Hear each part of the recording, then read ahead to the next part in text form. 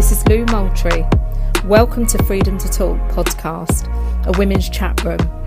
In this series, we are talking about domestic abuse and the impact it has on women and their families. The women who are speaking in this series have all been impacted by violence and abuse. This is an opportunity for these women to get their voices heard, start the conversation, and dispel those myths. These are all honest accounts being discussed and can be distressing. So please take care when listening. Let's celebrate these women for speaking out.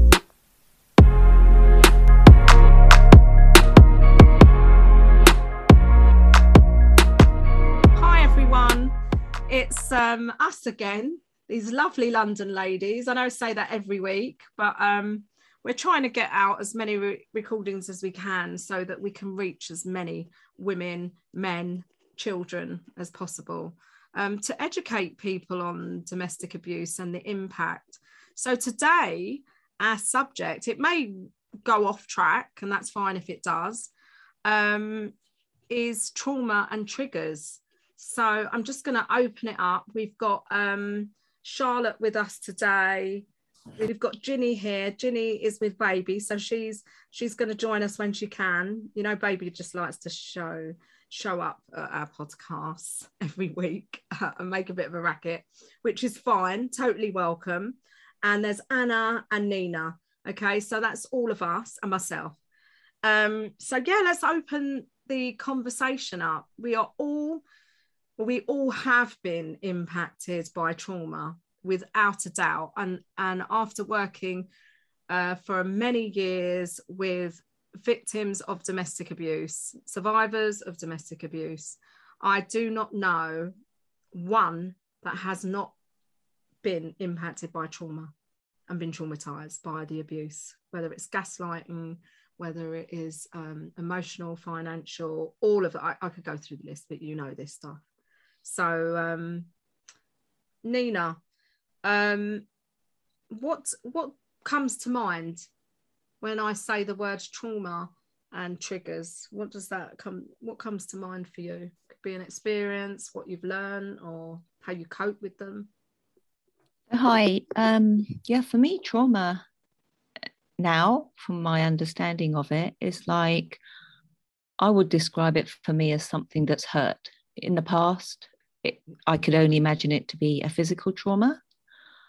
But now I've learned that there is also emotional trauma. And I can talk about it both on a domestic abuse level, but also a childhood trauma experience that I think led or went kind of hand in hand with how I ended up in a domestic abuse trauma, if you know what I mean. Yeah, totally. And I suppose the connection for me with the triggers, I mean, the trigger was a real revelation for me to hear that word.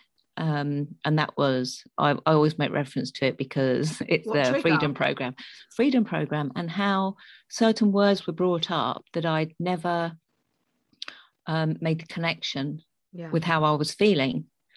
And so I can really relate to triggers and trauma in the sense that I think you were describing as well how you feel something in your body, whether it's your stomach, your head, your bones, just a physical feeling. And I suddenly, you kind of put it all together and you know that you've been triggered by something. And that trigger for me is like, oh my God, that must have been trauma. And then I could relate it backwards to so many different things in my life. Was it like unpicking the story? Yeah. What stood out for me way back then, so that's over a year now, certain things came up that were obviously very strong, but I'm still going through it now. So something might trigger me and then I can say, oh, okay, I feel that. And that, where is the trauma there? And so I do unpick that and work around it. So I don't know if that describes to people who don't quite know yet. I don't know.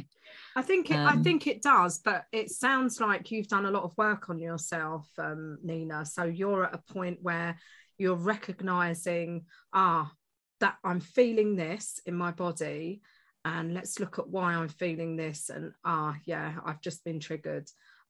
So your brain is not going completely offline, because I do believe when we're traumatized, and when unaware of it, because a lot of us will be unaware that we've been traumatized, our brain completely goes offline.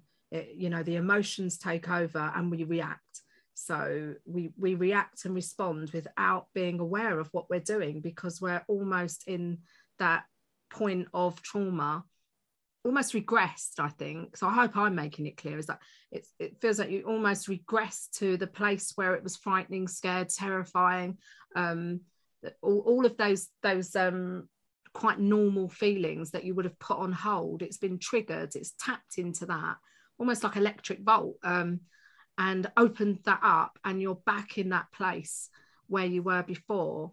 So yeah, it looks like Anna, you sounds like you're nodding your head. Did you want to join us? Yes, hi there. I just want to elaborate on what Nina's just said, and almost I'd identify with it. I've spent about 30 years, or probably the whole of my life up to this point, being numb. Yeah. Absolutely numb. I came out of it, and there were several words, just like Nina said, that were like light bulb moments for me. Yeah. One was narcissist, one was trigger, and one was trauma. Trauma, I thought you went to A&E for. What did you say? Trauma, I thought you went to A&E for. Broken leg, broken wrist, yeah, etc. Yeah. For triggers, I really didn't know what a trigger was, and narcissist, I had to Google. Yeah. Now, I considered myself educated. I was in a professional job. Yet I was oblivious to all of these things. I also think the narrative for women is just get over it and get on with your life. So that's kind of the narrative I live with for the first half a century of my life. Yeah. Once I found out or Googled what a narcissist was, I have been trying to process that, and still am, I would say. For triggers, I've got a really good example.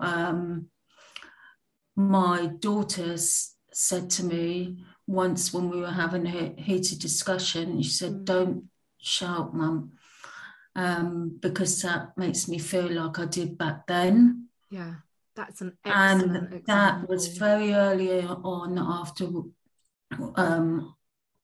my ex and I were divorcing. Yeah. And it really, really hit the core.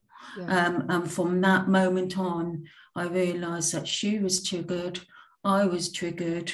A counsellor also taught me about triggers and how it impacts you and how it impacts your whole of your body. Yeah. Whereas my narrative before that was, just get over it,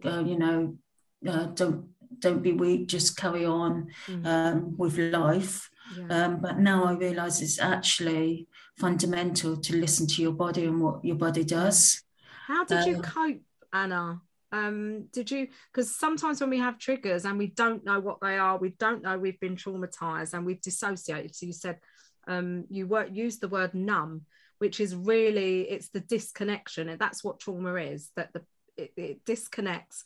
You can be numb, disconnect from your emotions, from everything, and dissociate. So that's what trauma is dissociating, disconnecting, and not processing what's happened to you because it's too terrifying, too fearful. I forgot what I was going to ask now. So. Yeah. Well, I was disconnected, I would say. There was no learning, as in emotional learning.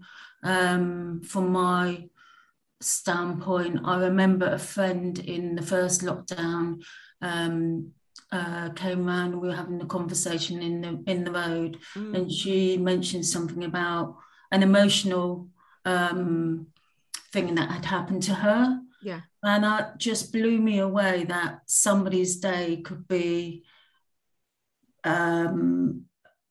evolved from emotional feelings. I didn't realize emotions existed. Yeah. I just hadn't a clue about me.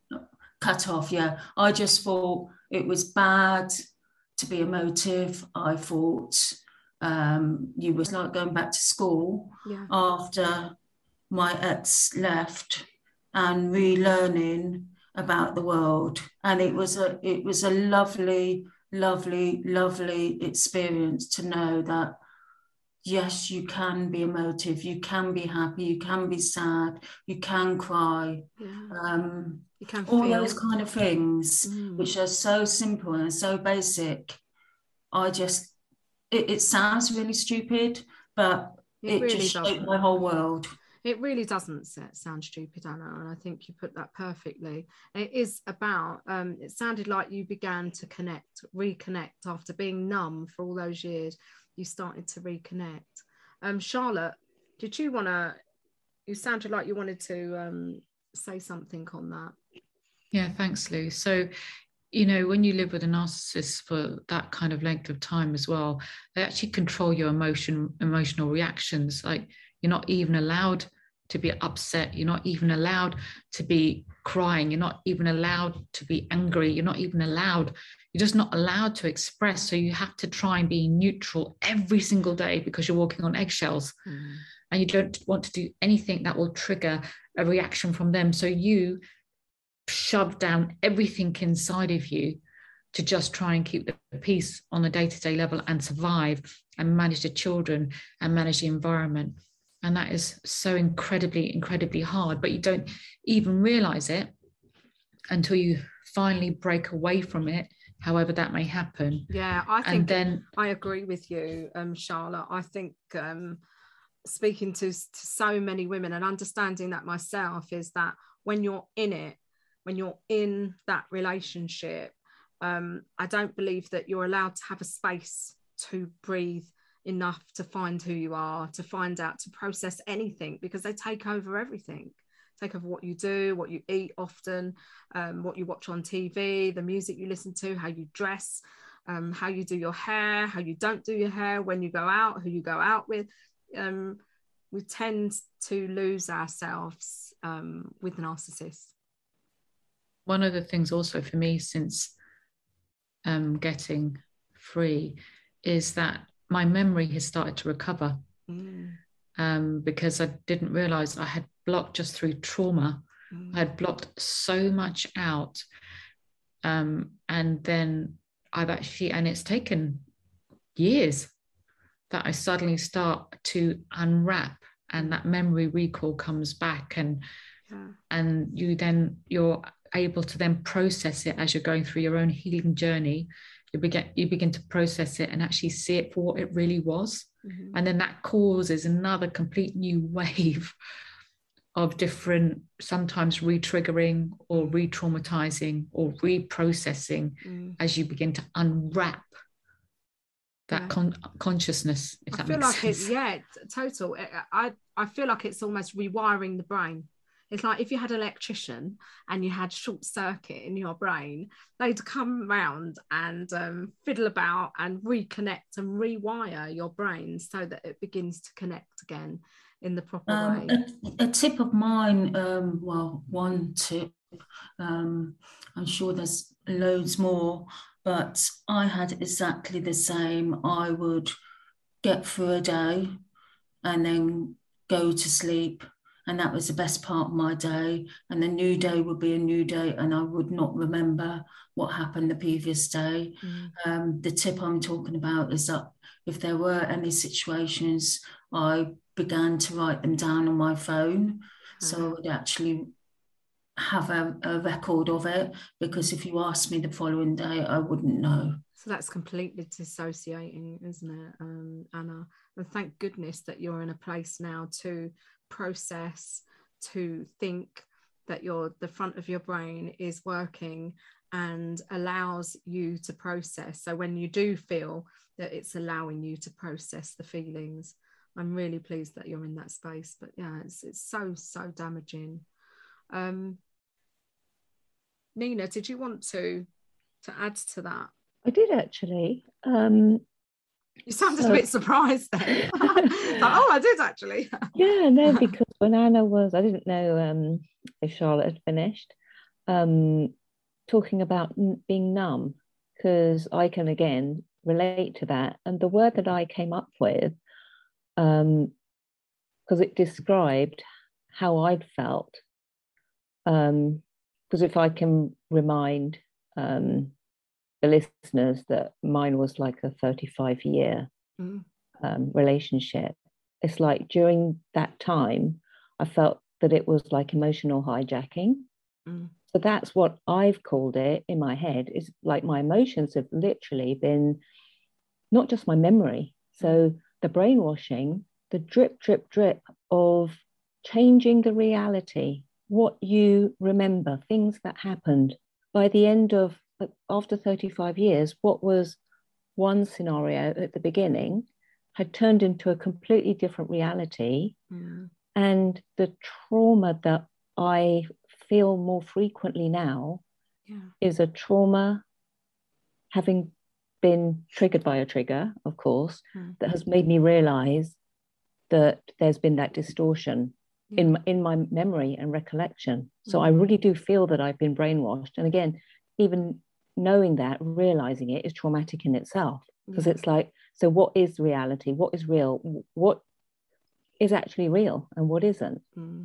And was it Anna who actually said it's like learning life all over again? So yeah, I do really feel that as well. And the other thing that I wanted to bring up really quickly is about how it gets normalized along the way. Everything is made as if it's okay. And no, we ourselves, or what I generally did as my own traumatic preservation, if you want to put it, early on, was to make it seem normal, to convince myself that it was normal. And then afterwards, when you realize it's not, again, that's another... It's a trauma response as well, isn't it? Yeah. Because you can have fight, flight, freeze and fawn. And a lot of people don't think of the last F on as a trauma response, but it's when you just adapt to the situation. You adapt and you please. It's almost like being a people pleaser, and you adapt to the moment, and you're not confrontational. You just go along with it because that's how you survive. So that's very much a trauma response, which I don't think people really know. Charlotte was nodding her head there as you were talking. Did you want to bring anything in, Charlotte? It's just wonderful hearing these women share, because in that process of them sharing, you realize and recognize those same things in yourself. And I think that is so incredibly helpful, because this platform actually gives us a voice. And this platform actually gives us a safe place to be able to express what we've walked through and gone through without being, shut down or shamed or dismissed. And I think that is so important. Absolutely. I mean, I think trauma is such a big subject, and triggers. I mean, you could do a day's, if you're a professional, do a day's training on this, but you could just talk forever on this because it's so vast and the impact on us. And, but we're going to do some more sessions or episodes on trauma and triggers, but it's just so that people out there understand that when we have been traumatized, it can be years later. It's almost like, the only way I can explain it is if you lost someone, and people say, oh, you get over it, you get over trauma, you get over this, you get over these terrible experiences, but actually you can be triggered. And I find a great way to sort of verbalize how trauma works and how triggers work is, if a trauma is, it can be in a loss, and anyone out there who has lost someone will know that it can be years later. And if you've had a really close relationship with that person, or they're an abuser and you've had an abusive relationship with that person, it can trigger you in different ways. And music is something that can just have, you know, you can be getting along with your day, feel completely happy, at ease with yourself, calm, doing the shopping, whatever, driving your car, and you hear a song that connects you to that person or that loss. This is my way of explaining to people what triggers are and trauma, is that your brain can, your rational thinking can be completely overridden by emotions. So you have that wave. I don't know if anyone's felt like that. Is so you've lost someone. Well, you use this as an example. You lose someone and you are triggered because you hear something, you smell something that used to smell like them. It takes you back into that place. Some of us cannot explain it. We can't put words to it, but it impacts on how you feel in that moment. You can't seem to grasp your rational thought anymore. You're not in the moment of where you were just that second before that song or that smell or that sound. So yeah, I'm hoping I've made sense to anyone that's listening, to give them a bit of insight. It's as simple as that. That can be a trigger. So if you imagine you've gone through domestic abuse, and so I know one of my triggers, not so much now, but is if someone tickles me, which they don't often do, I have to say, because I look like Miss Piggy, anyone that used to watch the Muppets, because I go into my karate mode straight away, or like Kato of the Pink Panther, like I'm going to attack, but I immediately am triggered. I cannot control it. It's because it represents something in trauma. That tickling was something my perpetrator used to do when I was very small, to get his hands on me, you know, before the abuse. That's how many abusers do that. So I actually feel that trigger in my body. So I could be doing something completely, you know, calm and laughing with family. It's usually someone's going to tickle you, it's a family member. And they go to tickle you or something, and I want to fight. So I immediately go into, I don't go into freeze mode, I go to fight mode. I don't like fighting, I don't like confrontation, but that I have no, I am unable to find a resource at that moment in time because it's too strong, it's too powerful in my body. So that's a trigger as well. And we will all have them for different areas of our life, different reasons, things that have hurt us. I think someone mentioned that before. So yeah. So does anyone want to say something, guys? I've brought that in that makes sense, or you want to add anything? No. I'll say something. It can even be just words. Yeah. Words that a certain person has said before, and how I feel when I'm triggered is as though my whole body is crumpled on the floor. Yeah. That's literally how I feel.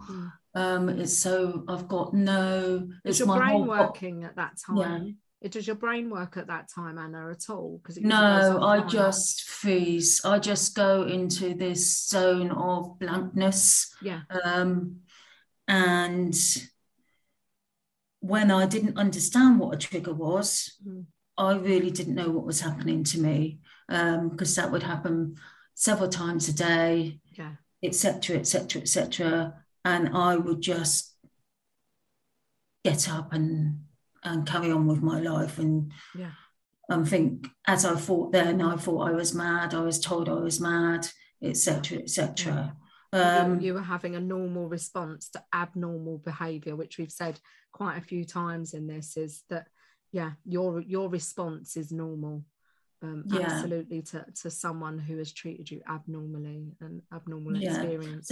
So my whole life, now I've mapped it back, I realised that there were several big traumas that happened to me, which consequently mapped out my life.